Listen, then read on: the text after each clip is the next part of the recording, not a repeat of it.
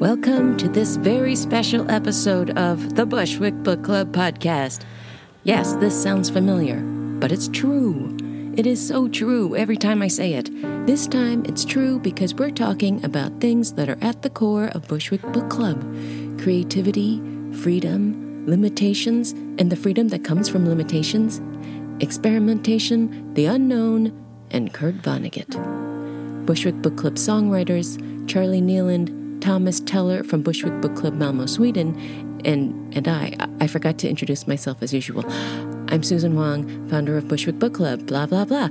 The three of us were interviewed by Chris Lafave, a curator and greeter at the Kurt Vonnegut Museum and Library, in light of our upcoming artist residency at the museum during Banned Books Week. Banned Books Week is September 25th through October 1st, and Charlie, Thomas, Spiritchild, Patricia Santos, and I will be living inside the museum for the week, writing new songs in response to banned books and performing the songs live in a show at the museum at the end of the residency. The KVML gave us permission to release this interview to our podcast audience, and we're happy to share it with you and let you in on this unprecedented anti-censorship experiment that Bushwick Book Club is very excited about. Here's the interview. I'm not here to be clean. I'm good to nobody if I kept all pristine. Go ahead. Welcome back, Vonnegutians. I'm your host, Chris Lafave, curator at the Kurt Vonnegut Museum and Library in Indianapolis. We have a really special treat. We have three members of the Bushwick Book Club, an international group of musicians, singers, and songwriters who create original music inspired by literature. Thomas Teller, Susan Hwang, and Charlie Nieland are all members of the group that will be living in our museum at the end of the month, September 25th through October 1st, for our annual artistic residency, part as protest against censorship and part artistic experiment, as they will be writing and performing a brand new album from scratch, inspired by Vonnegut and other band authors during their week in the museum. Susan and Charlie are co-founders of the Bushwick Book Club, joining us from Brooklyn, New York. Susan is a singer and songwriter who plays the accordion and drums, and according to her bio, she picked the accordion and drums because the accordion is lighter than a piano, and the drums because it's healthy for a girl to hit things. I want to hear more about that later. Charlie is a producer and indie music veteran known for blending post-punk, dream pop, and progressive rock. I didn't know those three genres could be blended. Thomas is a piano-playing singer-songwriter from Malmö, Sweden, and he heads the Swedish chapter of the Bushwick Book Club. Thomas, Susan, and Charlie, welcome to the Vonnecast. How are you all doing today? We're good. Very good, thank you. Susan has a cat named Trout. I do. How did that name come about? Well, he is a Vonnegut cat. He's named after Kilgore Trout, so his full name is Kilgore Trout Hwang. But Excellent. and people just think, oh, you named your cat after a fish. And I'm like, kind of I did. But we're going to let him host the next podcast. Excellent. I love that. We're finally waiting for the guest on this podcast that actually doesn't like Vonnegut very much, but I guess we'll have to cut Susan off of that list. So Charlie, Thomas, the verdict is still out on you guys. Okay, so 5 adults living in a museum for a week, writing an album from scratch, all with different talents and influences. How the heck did this come about? I mean, how well do you even know each other? Not that well. We've stayed under the same roof. Some of us. We visited Thomas in Malmö with a special Bushwick Book Club. We didn't know that all of that Swedish was in preparation tour. for this. Yeah. No, exactly. This is the final scene, right? Yeah. Excellent. We do have copies of Vonnegut's works in Swedish. Actually, I have a friend who's very proud of her Nordic history, and so I sent her a copy of our Swedish translation of Slaughterhouse 5. So I'd like to show that to you. That's cool. I actually just bought it a week ago. I went to the closest bookshop here, and I asked, do you have any Vonnegut? And the woman looked in the computer, and it was, it doesn't look very good. Nah. Or wait, I think I saw something. And she went to the news, what do you say, where they have all the new the books. new releases. And there it was, Slaughterhouse 5 in Swedish, Slakthus 5. Very cool. So I had to buy it. I've only read it in English before, so I'm halfway in now in Swedish. That's good international airplane reading. I read in the autobiography of Tom Robbins, the novelist, that he read Slaughterhouse 5 on a plane ride back to the United States from Japan. And considering he was probably losing a day of his life in jet lag, it was very interesting to read a book about becoming unstuck in time during that time frame. But I want to bring it back to the fact that you guys are collaborators, but you haven't spent a whole lot of time with each other or don't know each other particularly well. or was that sarcasm? Well, I mean, if I missed the sarcasm. I mean, it was only half sarcasm. I just feel like, however well you think you know somebody, there's like, all these layers that you will still uncover as you go along. And that's because Thomas and Charlie and Spirit and Patricia, they're all like really they're deep people. You can hear it in their music. I won't even pretend to, actually know them, but I'm happy that we have been able to connect through music in all these different ways, and we've definitely done plenty of shows together. And Charlie and I have been on tour together as Lester Lit, and going to different cities to kind of spread. Plant the seeds of Bushwick Book Club in different cities. And I mean, we didn't need to plant it in Malmö because they approached me in like 2000, whatever. And we're like, hey, we want to start this thing in Sweden. I'm like, cool. And then next thing you know, a couple of years later, Thomas and Christian, who's the other co-founder of Bushwick Book Club Malmö, were like on my doorstep.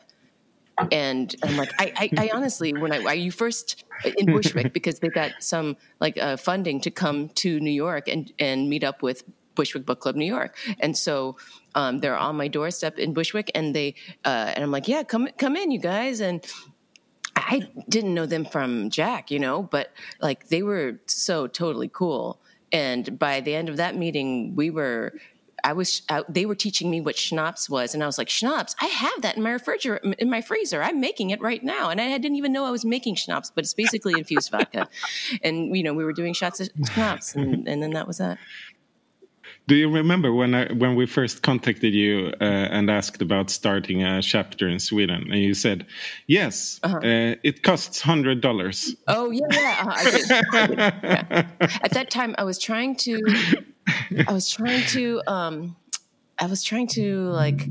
getting help with someone who has more experience doing like art nonprofit stuff, and she was recommending that I do that with the other chapters.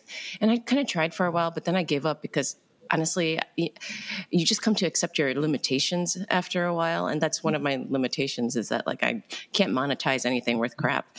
So nowadays I just don't even bother. I'm just like, just do it. Like, whatever. I don't know. I love that definition of knowing people. I'm a musician myself. I remember in Chicago in 2009, a roommate of mine who I didn't know for very long needed a bass player for his blues trio. When he took us to Ypsilanti, Michigan, I remember we were staying in a very loose friend of his, like loose as in the sense he didn't know her very well. So we all slept on floors, which was, not a terribly new experience for me or anything. But when you mentioned the schnapps, It's interesting on all those experiences involving music and travel that you remember the food and drink on an extreme level. And what I remembered was this woman the next morning handing me Budweiser and red velvet cake for breakfast, and just thinking, wow, there's going to come a day where I don't crave this in the morning after crawling off of a hardwood floor. But that day is not today. So I have another question. Susan and Charlie, tell us about the history of the Bushwick Book Club. Do you call it the BBC or do you call it the full name? Just whatever's easier. It gets, at the time. Yeah, it does get abbreviated that way in emails and stuff.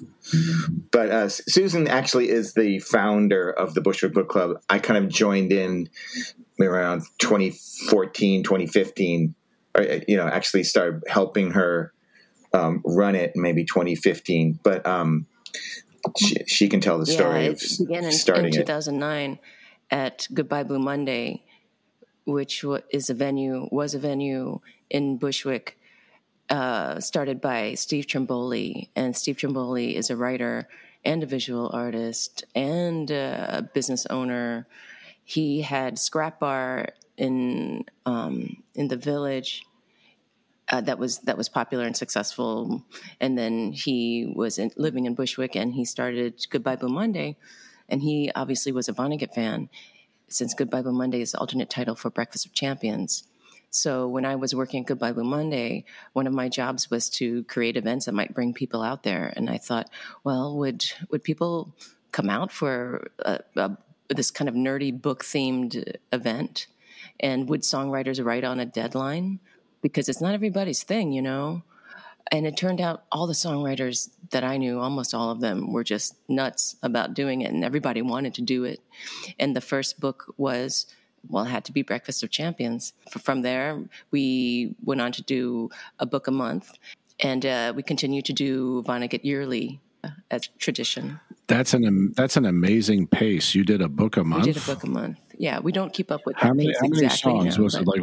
Roughly. Was it one song? You could write one song or more than one. The very first show, I remember I wrote like 3. But these days we have so many different songwriters who want to participate that it works out to just sharing one. You may write more than one, because sometimes you get that door open to the songs and then more than one jump out. So, but usually we have time just to share one per songwriter. We usually have like 10 to 12 songwriters per show in New York. And I know in Malmö, they do it, they have fewer songwriters, and each songwriter gets to play more songs. Yeah, you weren't kidding about the concept of a deadline. What book were you working on when Charlie joined? What was your first book, Charlie? My first book was The Killer Angels. Right. It was a book about the Civil War. Yeah. Specifically the Battle of Gettysburg. Right. And that was at the living room, right? I think that was at the living room. Yes. It's like an 800-page book. Sorry. That's ambitious.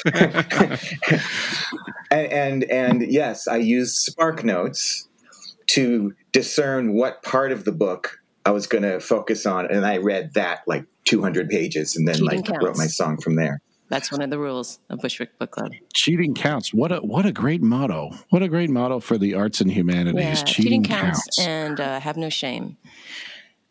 That one actually Trout really established and keeps reinforcing every day. Yeah, all the pets I've known have no shame as a motto. That's for sure. So this is fascinating. So have you, that 800-page book. What other meaty, terrifying rabbit holes have you gone down in the literary world? Like, have you written music based on Infinite Jest by any chance? That one I have refused to do for the longest time, and people would come to me and be like, "We should do Infinite." I'm like, "Fucking, pardon me." I'm like, "Do it. You do it," because I ain't doing it. But I always said, if you want to host your own Bushwick Book Club show with Infinite Jest, I'm like, do it. No one has ever done it. I have always said, I have been supportive of it. I just won't actually do it myself. But then now, I don't know, maybe I'm more inclined to do it. But it is so long. But I like that writer a lot.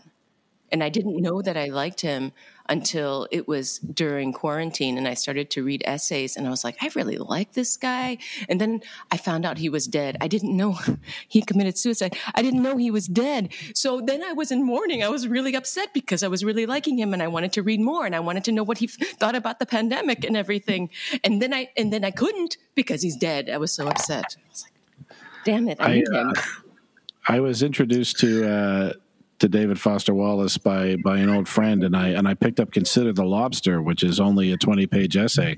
So I had no idea that his magnum opus was a 1,000-page book with 200 pages worth of footnotes in it. So anyway, it's been a couple of years, and I'm on page 200. Okay. So hopefully, well, maybe you could do that book club. You know, I don't think I could ever bring myself to do it. I'd have to do like a spoof on like one of the greatest jazz standards of all time is Footprints by Wayne Shorter. So if I could do some kind of spoof on like one of the greatest songs of all time and then like make it called Footnotes instead and just write the melody based on David Foster Wallace's Footnotes. Also finding out one of your musical or artistic heroes has passed. A couple months ago, my friend was celebrating his 40th birthday. We're all enormous Deadheads. We've been following the living members of the Dead around for about 15, 20 years. And his wife leans over in the middle of the conversation asking how long I've been into the Dead. And I mentioned that I was 12 years old when Jerry died. And she turns to her husband, who has spent thousands of dollars on concert tickets, and says, Jerry Garcia is dead. And the rest of that dinner was very strange because she had no idea that the lead singer of our band of Dreams was passed away in 1995. Had she been to any Dead shows? No. Her hatred for jam bands is considerable. There's a lot of dislike for 30-minute long songs in that individual. So on the topic of this podcast, Thomas, what made you want to start a Malmö chapter, and are there other international chapters? What made us want to start it was since I'm a musician, and one of my oldest friends, Christian Carlson, he is a writer and a publisher, and in what was it, 2010 maybe, he asked me to to host and play at a release show for a book of his. He had a great book actually with it's women beat poets. So he has collected and translated into Swedish. So we did a show there, and from there we just kept on working together with making events where different forms of arts got together and mashed up. And then we had this project where we invited different musicians from all over the world that we found on, for example, MySpace back in the days. And it was an underground poet from Canada, Alice P. Ugler, her poems. And we invited the artists to they got one poem each or several, and they made songs of the poems. And one of the bands we found was Xing Shang's Song. That's the correct name, huh? Yeah, they changed their name later because it was politically incorrect, but they were, amazing songwriters. Gower. And Christian ended up publishing a book and a CD with Julie Lamandola, and we invited her to Sweden and Copenhagen and had shows with her. And she said, my friend Susan, she's doing this great thing called the Bushwick Book Club. You should start it here. And then we emailed Susan, and she said, $100. I'm still waiting for it, by the way. Christian transferred those back. I don't know, I thought it'd be a better story if I said I was still waiting for it. I'm sorry. Yeah, true. Yeah, so that's where that came from. And I think we're the only chapter outside the U.S. except for London. Yeah. that we were there for the big opening. There's an alert. There is a show happening in Hong Kong. Almost 100% confirmed, but Hong Kong. Because a musician friend, he's a trumpet player and composer for theater, and his name is Ralph Denzer, and he has been traveling this summer, and he is in Hong Kong right now. And he's like, what if we started Bushwick Book Club Hong Kong, and there's this gallery that's having this opening, and da-da-da-da. And I'm like, well, yes, do it, and $100 please. I'm just kidding. But I Very yes, good. do it. That's amazing. Yeah. When do you think it will be? Very soon. It might be in the next few weeks, might be in the next month. Mm-hmm. Shall we go? Yeah, that's what I was thinking. It's like, shit, I want to go. Man, I got a lot of Canadian relatives. I'll have to find one that's a musician and have them start a Bushwick Book Club Canada. Yes, we've been looking at that. And Ralph also is he lives in Montreal. He does a lot of music still in New York, and he lives in Montreal. So we were thinking of starting one in Montreal, of course. And then our friend Don Ralph has been talking about what's the place he always talks about, Charlie, in Canada? Just north of Seattle. Oh, Vancouver. Vancouver. Yes. He's been talking about Vancouver forever. He's like, we have to do Vancouver is so cool. We have to start Bushwick Book Club in Vancouver. And he's very excited about it, but we haven't actually done it yet. Yeah, they're both pretty fantastic cities. Vancouver has the benefit of not having negative 40-degree days, but Montreal has the benefit of having poutine, which the French Canadians pronounce it poutine. But you can get French fries covered in gravy and pulled pork and cheese curds, and it's a truly it's an incredible experience, so long as you're not health conscious. You have two other compatriots that will be living in the museum with you, Patricia Santos and Spiritchild. Tell us about their parts in the group. They are awesome. And they're both so incredibly talented. They're songwriters, and they and incredible musicians. I really am glad they both said yes to this, because as collaborators, I've never collaborated with them in this sense, because who has really? But I'm excited to work with them this closely, because they both offer such amazing things. It both brings such talent and perspective to the table. Excellent. When is the last time all of you slept in a museum? Never o'clock. We will. We'll get back to you. Yeah, I was going to say, I was throwing it up in the air as to whether you were going to be like, well, I've taken many naps in public spaces. That's every musician. Every musician at one point or another has been like, you know what? There's no rule. Okay, maybe I'm speaking for myself. I saw Susan's reaction to that. But. I have to confess, I don't like museums. I try to avoid them. So we'll see how this goes. What don't you like about museums? Some people are museum people, is what I figure. No? Some people are museum people. I see what you mean. I see what you mean. Some people get really get into them, and sometimes I'm just overwhelmed and either bored or overstimulated, and they wear me out. But I don't seek them out. If I go to a new city, I don't really want to go to a museum. I want to talk to people and hear stories and share times.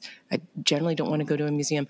I'm weirdly I don't know how to make sense of visual art, which is why I admire people who do both audio things, music and visual art. I don't really know what to do with physical objects. Often, like I say in my bio, sometimes I really do mean it. If I don't know how to play it or eat it, I don't really know what to do with it. So visual art, yeah. It's just I don't. I know what I like, and but yeah, there you go. Okay, that's I like museums little by little. I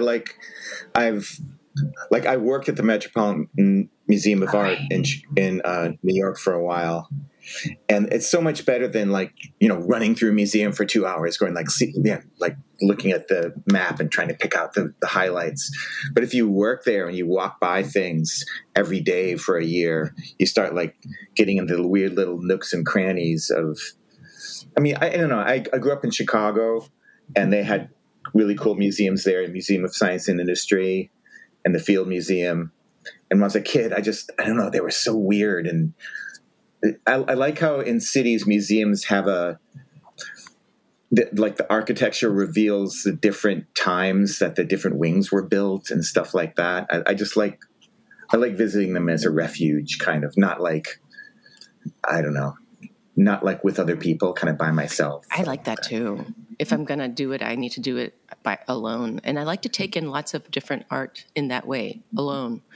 Even if I really, really like a band or a musician, I want to go to the show without anybody, so I don't have to talk to somebody. I just want to be there and absorb that, And yeah, and the movies too. Whatever, if I'm really into something, I want to do it alone. The last time I enjoyed a museum was during quarantine. A friend of mine had an extra ticket to MoMA. I think it was MoMA. When you had to sign up and register and then go through all these machines and things and test things and breathe into things and have things pointed at you a billion times before you went in. And then when you did, there was hardly anybody there, but that meant you got to really just interact with the art just yourself. And that was different. That was a game changer.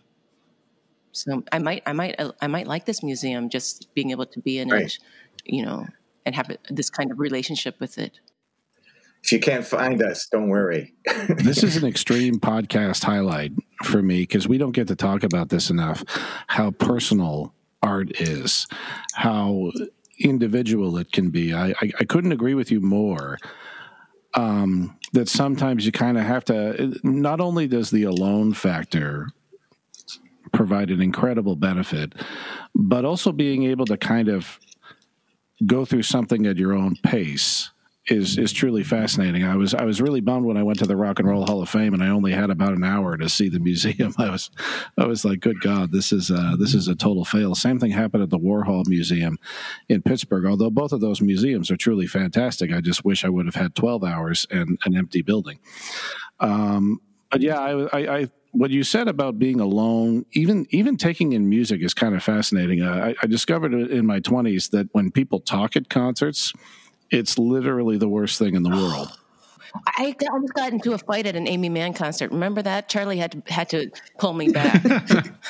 Yeah, I was politely asked to leave a Fleet Foxes. Well, I wasn't officially asked to leave. I was body language asked to leave a Fleet Foxes concert once because a guy wouldn't be quiet, and none of the authorities there were willing to step in.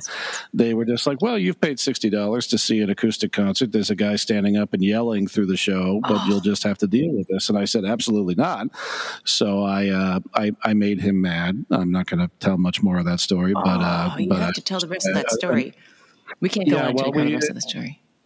Yeah, the story involved having to explain to an 83-year-old usher at the Chicago Theater what a wet willy was. But he was, the guy who had been disruptive was very angry at me, and that's how I was politely asked to leave. But the deeper point I wanted to make, I know it's a funny story, but just last week we saw Kamasi Washington, the jazz saxophonist here in Indianapolis, and he was playing an incredibly small venue, and his band is quite something. Somewhere towards the end of the show, he played a somewhat atonal saxophone solo, and what I found absolutely gorgeous was the complete and total utter silence of the audience. Like the fact that there was no gray area between the performer having all of the sound and the audience having none of the sound, and that is almost too hard to come by in the arts and humanities sometimes. So anyway, thank you for letting me go down that rabbit hole, but that's the attention that you want to give towards art is sometimes something you have to be in a certain mood for or in the right space. So I like that you added your thoughts on museums there. That's nice. That it's like you're giving me permission to hate things. Oh, I think that's the most important part of man. We get freedom, and we get students in the museum all the time. And I can't stress enough, like, how important it is, because, like, I'll ask 20 students or 30 students how they felt about the Slaughterhouse-Five or whatever Vonnegut book they were reading, And it's always a little bit strange to get 29 blank faces staring back at you. And I'm like, listen, it's A or B or C. You can say I had mixed feelings about it. I can say I loved it. You can say I couldn't stand it. I thought it was garbage. That is a perfectly valid opinion, and feel free to share your thoughts. The idea that someone would be uncomfortable saying I didn't like that book in my presence was just so incredibly strange to me. I'm not an authority figure. The permission to dislike or hate things is a pretty important part of living in a free society. What are you most excited about for the week sleeping 18 feet away from my office? I feel like we covered that ground already. Okay. What are you most scared about? We've had professionals tell us our building is haunted. Sounds cool. Yeah, that sounds that's a plus. Yeah, definitely. More inputs to the songs, I guess. We can just let the ghosts write the songs. Oh, that is brilliant. Ghost writing. Yeah. Yes. How do you see the process from creating to writing, rehearsing to finally performing the album playing out? Oh, that's what I'm most afraid of, actually. Yeah, that's the order it's going to go in. Yeah, that was a really great question. Like, it would the only way to do that would be to we're going to do avant-garde improv 1, 2, 3 go, and that's the album. Which I'm not against you doing, for the record. Like, if you guys, I think because we've been doing this project under deadlines. I mean, part of it for me, as I got to doing it each show every year, was that I learned to trust my process. And, sometimes ideas, you start with an idea and then it gets abandoned, and then you move on and find, failing helps you find the good thing that you're looking for. So I'm not really worried that we're going to have trouble. In fact, trouble sounds fun. You know what I mean? It's like if we struggle a little bit, throwing some ideas together that don't work at first, I think that'll create some interesting dynamics, because we all really like each other, and I think it's going to be. I mean, we do now. We didn't before. Boy, you're really going to hate museums if we cause problems with you. No, but I think I just think the challenges of the setup here will bring about some really interesting results, and I'm just looking forward to seeing how we put those things together. I think some of us we kind of discussed it a little bit. Like we had a Zoom meeting, as one does, and we're going to have another, and now we're going to have another one, and so I mean, I think we'll have some, maybe some of us will have some fragment ideas, some of us might have some fully baked ideas, I think other things will allow to happen in the moment, and just those combinations of preparation and non-preparation, I think, will open up, and also we're asking for input from the people at the museum and the other people who've been sending us stuff through social media and otherwise. Yeah. So there's going to be plenty to work with. And I agree with you. I'm excited to encounter the trouble. You said something about trouble, right? That it was going to, it always makes something interesting happen that you didn't expect. Right. And I think we all have a quality that will bounce off of that in a creative way, and it'll be fun. Or it'll be great TV. So improvisation is potentially going to be involved then, because the only way, as an artist, I suffer from anxiety, and I will say, when the deadline comes up and you make mistakes. Now, we're lucky that we can channel a mistake into something totally new. And is that kind of what you're getting at by trusting the process and looking forward to adversity? Or I don't know, how stressed out do you guys get by adversity in the creative process? There's no such thing as a mistake. That's very, very good ethos of you. That's definitely how I approach things. They don't exist. I don't know. I think for me, it's like when I'm writing when I get the feeling of a song from a character or a scene or a line of dialogue or a situation in the book, the idea comes as this like vague outline, this fuzzy, blurry thing. And I have to listen. I have to keep in touch with that and not, because sometimes the first thing I do is like just start being too thinky and playing some formula thing that takes me away from the blurry thing. And usually if I start doing that, I know that I've gotten away from the thing that was drawing me to the idea. So then I have to like throw that away. And that's the part that I've learned to trust. It's like, and if you can engender that kind of flow thinking by like doing something else, cooking a dinner or whatever. And you're just thinking about the idea or letting it roll around in your head, like not even thinking about it, but letting it like just sort of bounce around. And then the first thing when I pick up an instrument, sometimes the first thing I play by accident, it's like, oh no, that's the thing, so there is a certain amount of spontaneity. I don't know if it's like improv exactly, but it's like allowing some improv mixing in with, it's like a left and right brain thing. You channel a little bit of right brain and then you polish with the left brain and passing it back and forth. And it'll be interesting how we do that together.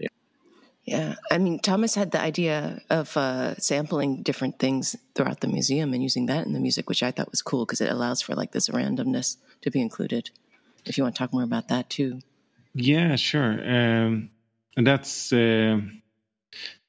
something we will see when we arrive, I think, and would be so fun to do like as a collective thing to just find stuff throughout the week and sample and see what builds and see if maybe inputs also from people and to see where that leads us. And to get the actual museum into the music as well. It does sound good. Well, that leads into the next question pretty well.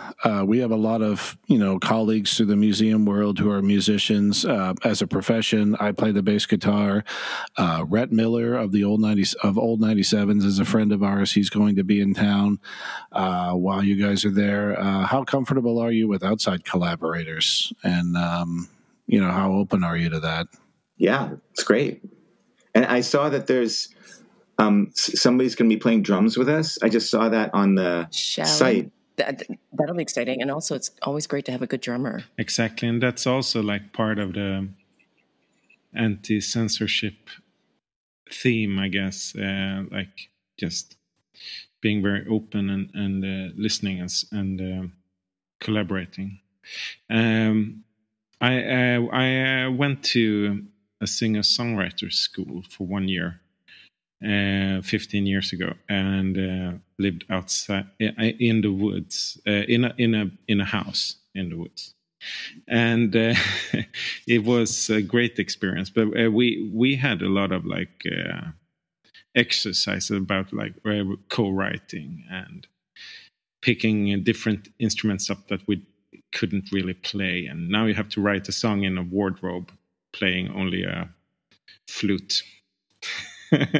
So that was we had some really good exercise. So from there, I got some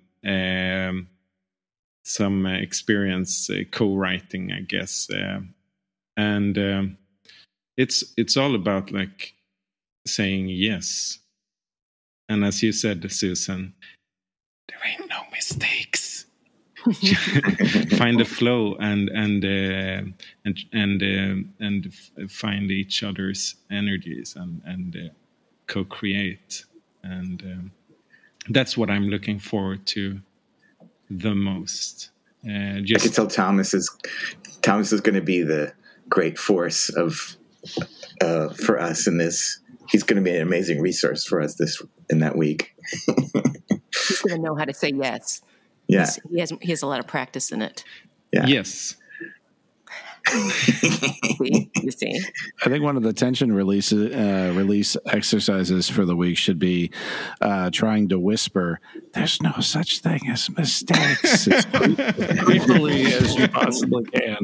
Because I don't think I'm the only person in the world. Whenever I hear somebody whisper, it's like, oh God. Oh, I have a thing for you. Hold on. Does she have a whispering machine? Or?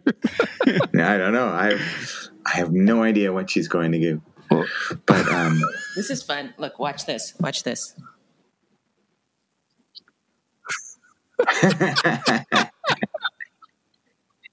There's no such thing as mistakes. People on the podcast won't be able to see, but so Susan is holding a miniature finger puppet, which is also a magnet of Kurt Vonnegut. It is made by a company called the Unemployed Philosophers Guild, which is the best business name I've ever heard.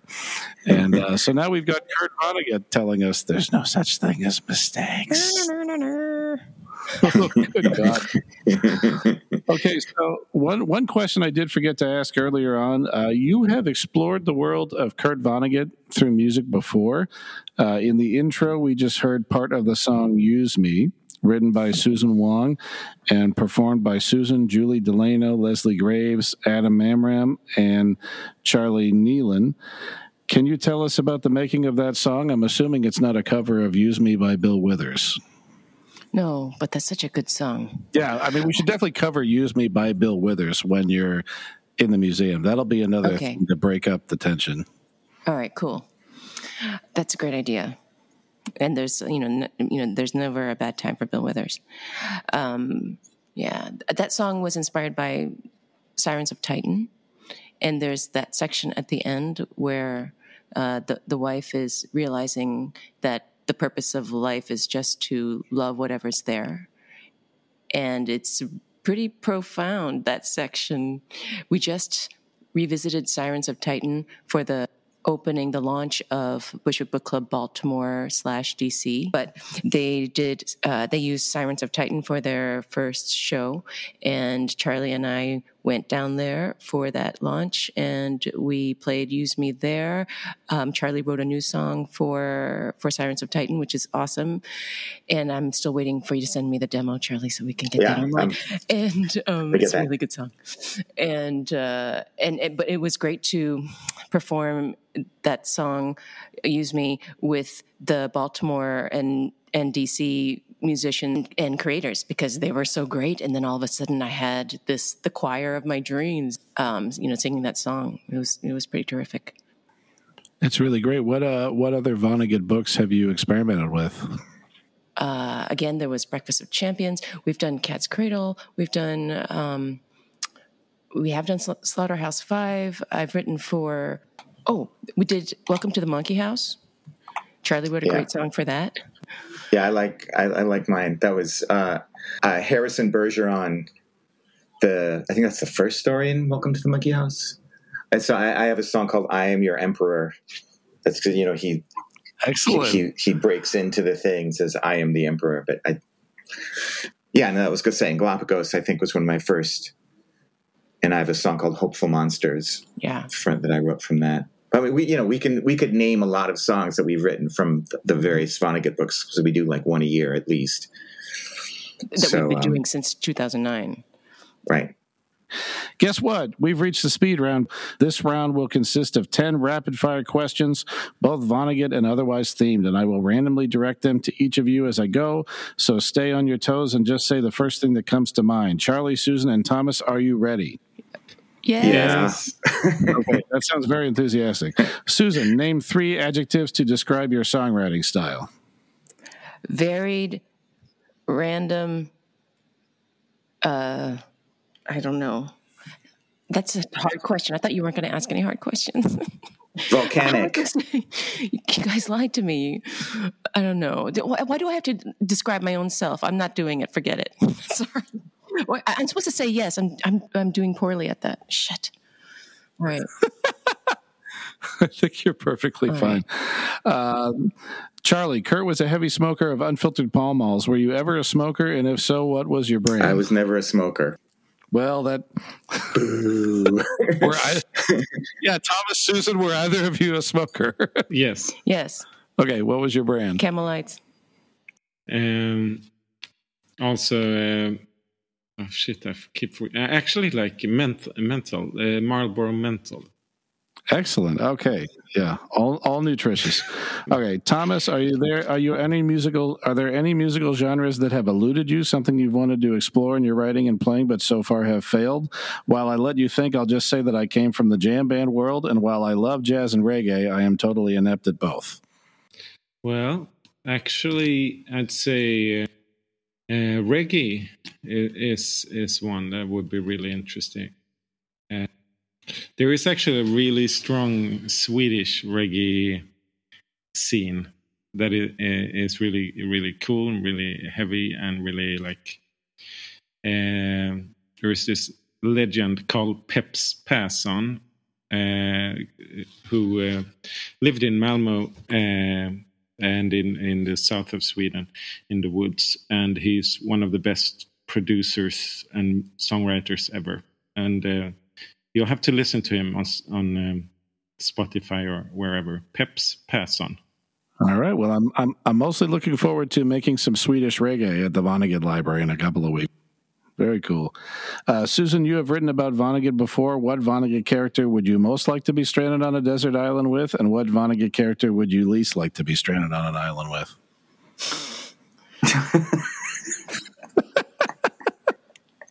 Well, I would say, this is really slow lightning on my end. Sorry about that. I would just want to be like, I would of course ultimately like just to be on an island with Kurt. Because that's a great answer. That's a great answer. Someone to, like if you could hang out, why, it just seems like it would be the funnest, interesting conversation. Like if you were at a dinner party, and you're looking around at the different people you could sit next to, you'd want to be seated next to Kurt because you'd want to be having the best conversation at the party. That's how I am. I'm a real conversation slut in that way. If something is boring, I'm just like, oh, bye, out of here. I always want to be having the most interesting conversation at the party. Yeah, and we're definitely going to write a song called "Conversation Slut" now too. That's the perfect song title. Thomas, what was one of the best gigs of your life? How about the worst? All right. You have a hard question. I do. Actually, I had a really cool experience. I got to perform with a friend of mine who's also called Thomas, and 60 people in a choir, and like outdoor concerts, only 20 minutes, but like the end of a cult. It was really in a park, and it was an amazing experience. And also when I performed in New York with you guys, Susan and Charlie, and Spirit also there. That was a top one. Was that Dixon Place, that one? Yeah, I'd say that one. And the worst gig you've ever had? Also with Susan. No, I'm kidding. Well, I guess one of my first concerts, because when I was in high school, in 7th grade or something, in the school we had a show with like the culture school, and I was supposed to play a classical piece on the piano, and my hands started shaking so bad, so I almost couldn't play at all. And from there on, when we had shows with a piano school, I always played something different than was in the actual program. So when I went on, it says in the program I'm going to play this with the Mozart, but I'm going to play my favorite Christmas song instead with. Good for you. That's Good awesome. For you. A little rebellion is a off-roading it. Yes. Charlie, you're about to live in the museum, and we're providing food for you while you're here. What meals are you potentially looking forward to, and what meals are you potentially dreading? I'm not dreading any meals. I'm pretty loose with the whatever food people want to eat. I don't know. I like almonds and peanut butter and apples, and I don't know. I'm a simple guy. Great. I make a mean microwave cheese sandwich, so I'll remember that. A colleague of mine was eating a peanut butter sandwich with no jelly on it the other day, and I thought that's the most unique thing I've ever. I don't understand that. Okay, so this one's for all three of you. I play kickball. Have you ever done a musical project based on a sports memoir? What's the most niche subject matter you've ever explored through music? Have we done a sports thing? I can't think of one. We tried to find one, actually. We were into like Agassi, the tennis player, his memoir, but we didn't. We ended up choosing another book. I don't think I've had now. I do like the nonfiction books. Yeah. We had a really fascinating book again. The one about finding your directions. Wayfinding. That was fascinating. Wayfinding. That's such an interesting... I still think about different aspects of that book. It was about the part of our brains that we use to locate ourselves in space and navigate. And navigate, and it's how it's tied into our storytelling consciousness. The same part of the brain. Yeah, and the hippocampus. Okay. Charlie, all three, you're going to be sleeping behind a wall of banned books at the museum. What book would it have to be for you not to be able to resist grabbing it out of the wall, knowing that might lead to the wall crashing down on you while you... What book would it not have to be? What was the question? What book would it... I guess a better way of asking that question is there a book on the banned book list that if you saw it in our banned book prison wall, you'd probably grab it, even though it might lead you to collapse our banned book prison wall? I'd have to see the list, but it sounds like something that's going to happen. That book wall is coming down. Yeah, that's a perfect answer, Charlie. Thank you. That's and you will not be the only person to have done it either. That's what I really like is someone will see a book, grab it, and then the next thing you know, you'll hear this loud crash. And someone that works for us, sometimes me, will be like in tears because it's a process to put it together. That's interesting. Mm-hmm. So what books have done it in the past? What books have done it in the past? I know Tropic of Cancer by Henry Miller is on there. That's one that I've personally collapsed the thing looking for. On the Road by Kerouac. Once was only because I had to read from Naked Lunch, and we realized there wasn't much time between me having to give the talk, so I just kind of was like, well, I hope for the best. And I don't think the wall came down until later on that evening. You know what? To look on YouTube for Jack Kerouac. He was really... Yes, he was. But also, I just wanted to randomly mention... You had asked about the sports memoirs, and then I realized, we've never done sports memoirs, but I think I saw John McEnroe yesterday walking behind me as I was going to the Whole Foods. You think this is him? Are you taking a picture? I was like, I think that's John. Anyway, so that's what I want to share. He's a banned tennis player. Gosh darn it. We are running out of time. I am so glad that you will be my captives in just a few weeks. I don't think I've ever said that before. That's great. I'm so glad that you will be my captives in just a few weeks. I thought that wasn't allowed. You weren't allowed to say that, but I'm really glad you said it too. We're really excited to be your captive. Don't feed the artists. What? Yeah. Don't stick your hand in the cage. Yeah, we're going to have so many stories come out of this. Perhaps we can continue this conversation then, and I hope you'll let me audition to be part of the band. Don't answer that. Don't answer that. I will be emotionally crushed. Queen Elizabeth has passed away, so being kicked out of the Bushwick Book Club before I get a chance to join would be too much trauma for one day. Forward, Vonnegut said in A Man Without a Country, the arts are not a way to make a living. They are a very human way of making life more bearable. Practicing an art, no matter how well or badly, is a way to make your soul grow. So I have a parting question for each of you. Thomas, as you enter this experiment at the museum, what will you be reminding yourself about your art? Just to kind of like trust myself, I guess, to be open to see where this experiment takes us, because that's the interesting part. Not to see what happens in these settings. Gotcha. Charlie, what advice would you give to young burgeoning artists out there who maybe haven't written anything yet, but feel it in their bones that they have something to say? Just don't worry about what you have to say. Just reach out to what's around you and report on what's around you. Excellent. Susan, what do you hope that young female artists take away from this experiment other than it's healthy for girls to hit the drums? That they have agency to create whatever they want, which is something I think that, male, or in between or not. That's the name of the game. I'd like to quote Charlie Nieland.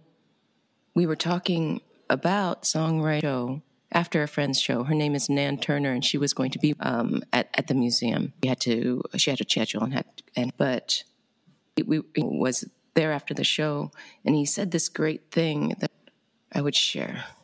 He said, timing is your own intuitive language, and that you create unique moments by leaving stuff out. Anyway. Interesting. Yeah, anyway, Charlie always has like really interesting things to say about songwriting, and sometimes I write them down. That was really nice. That is wonderful. Thanks. I mean, you said it. I was like, all this profound shit was just coming out of your mouth. I was like, well, I'm going to write down as much as I can. It was on a roll. I need to remember. Thank you. Yeah, thank you. Charlie, Susan, and Thomas, thank you so much for being with us today. We are all excited to welcome you and Patricia and Spiritchild to the museum. You can follow all of the Bushwick Book Club's endeavors at thebushwickbookclub.com, and be sure to follow them on the socials as they participate in KVML's 2022 Artistic Residency, September 25th through October 1st. This week will culminate with a live performance of their new album on Saturday, October 1st, as part of the So It Goes release party. Stay tuned to kvml.org and our socials to follow their experiment, virtual or in-person tickets to the release party. Until next time, Vonnegutians, it's Chris Lafave. Go practice and art. Thanks for listening to the Bushwick Book Club podcast. Find out more about the Kurt Vonnegut Museum and Library and all their events celebrating the freedom to read and Kurt Vonnegut's 100th birthday year at VonnegutLibrary.org. Follow Bushwick Book Club on social media and visit our website, bushwickbookclub.com. This podcast is produced by Lesterlit. Thanks again for listening, and remember, book-inspired times are good times. Sail to find the in you, the Isle of Life and the Sham.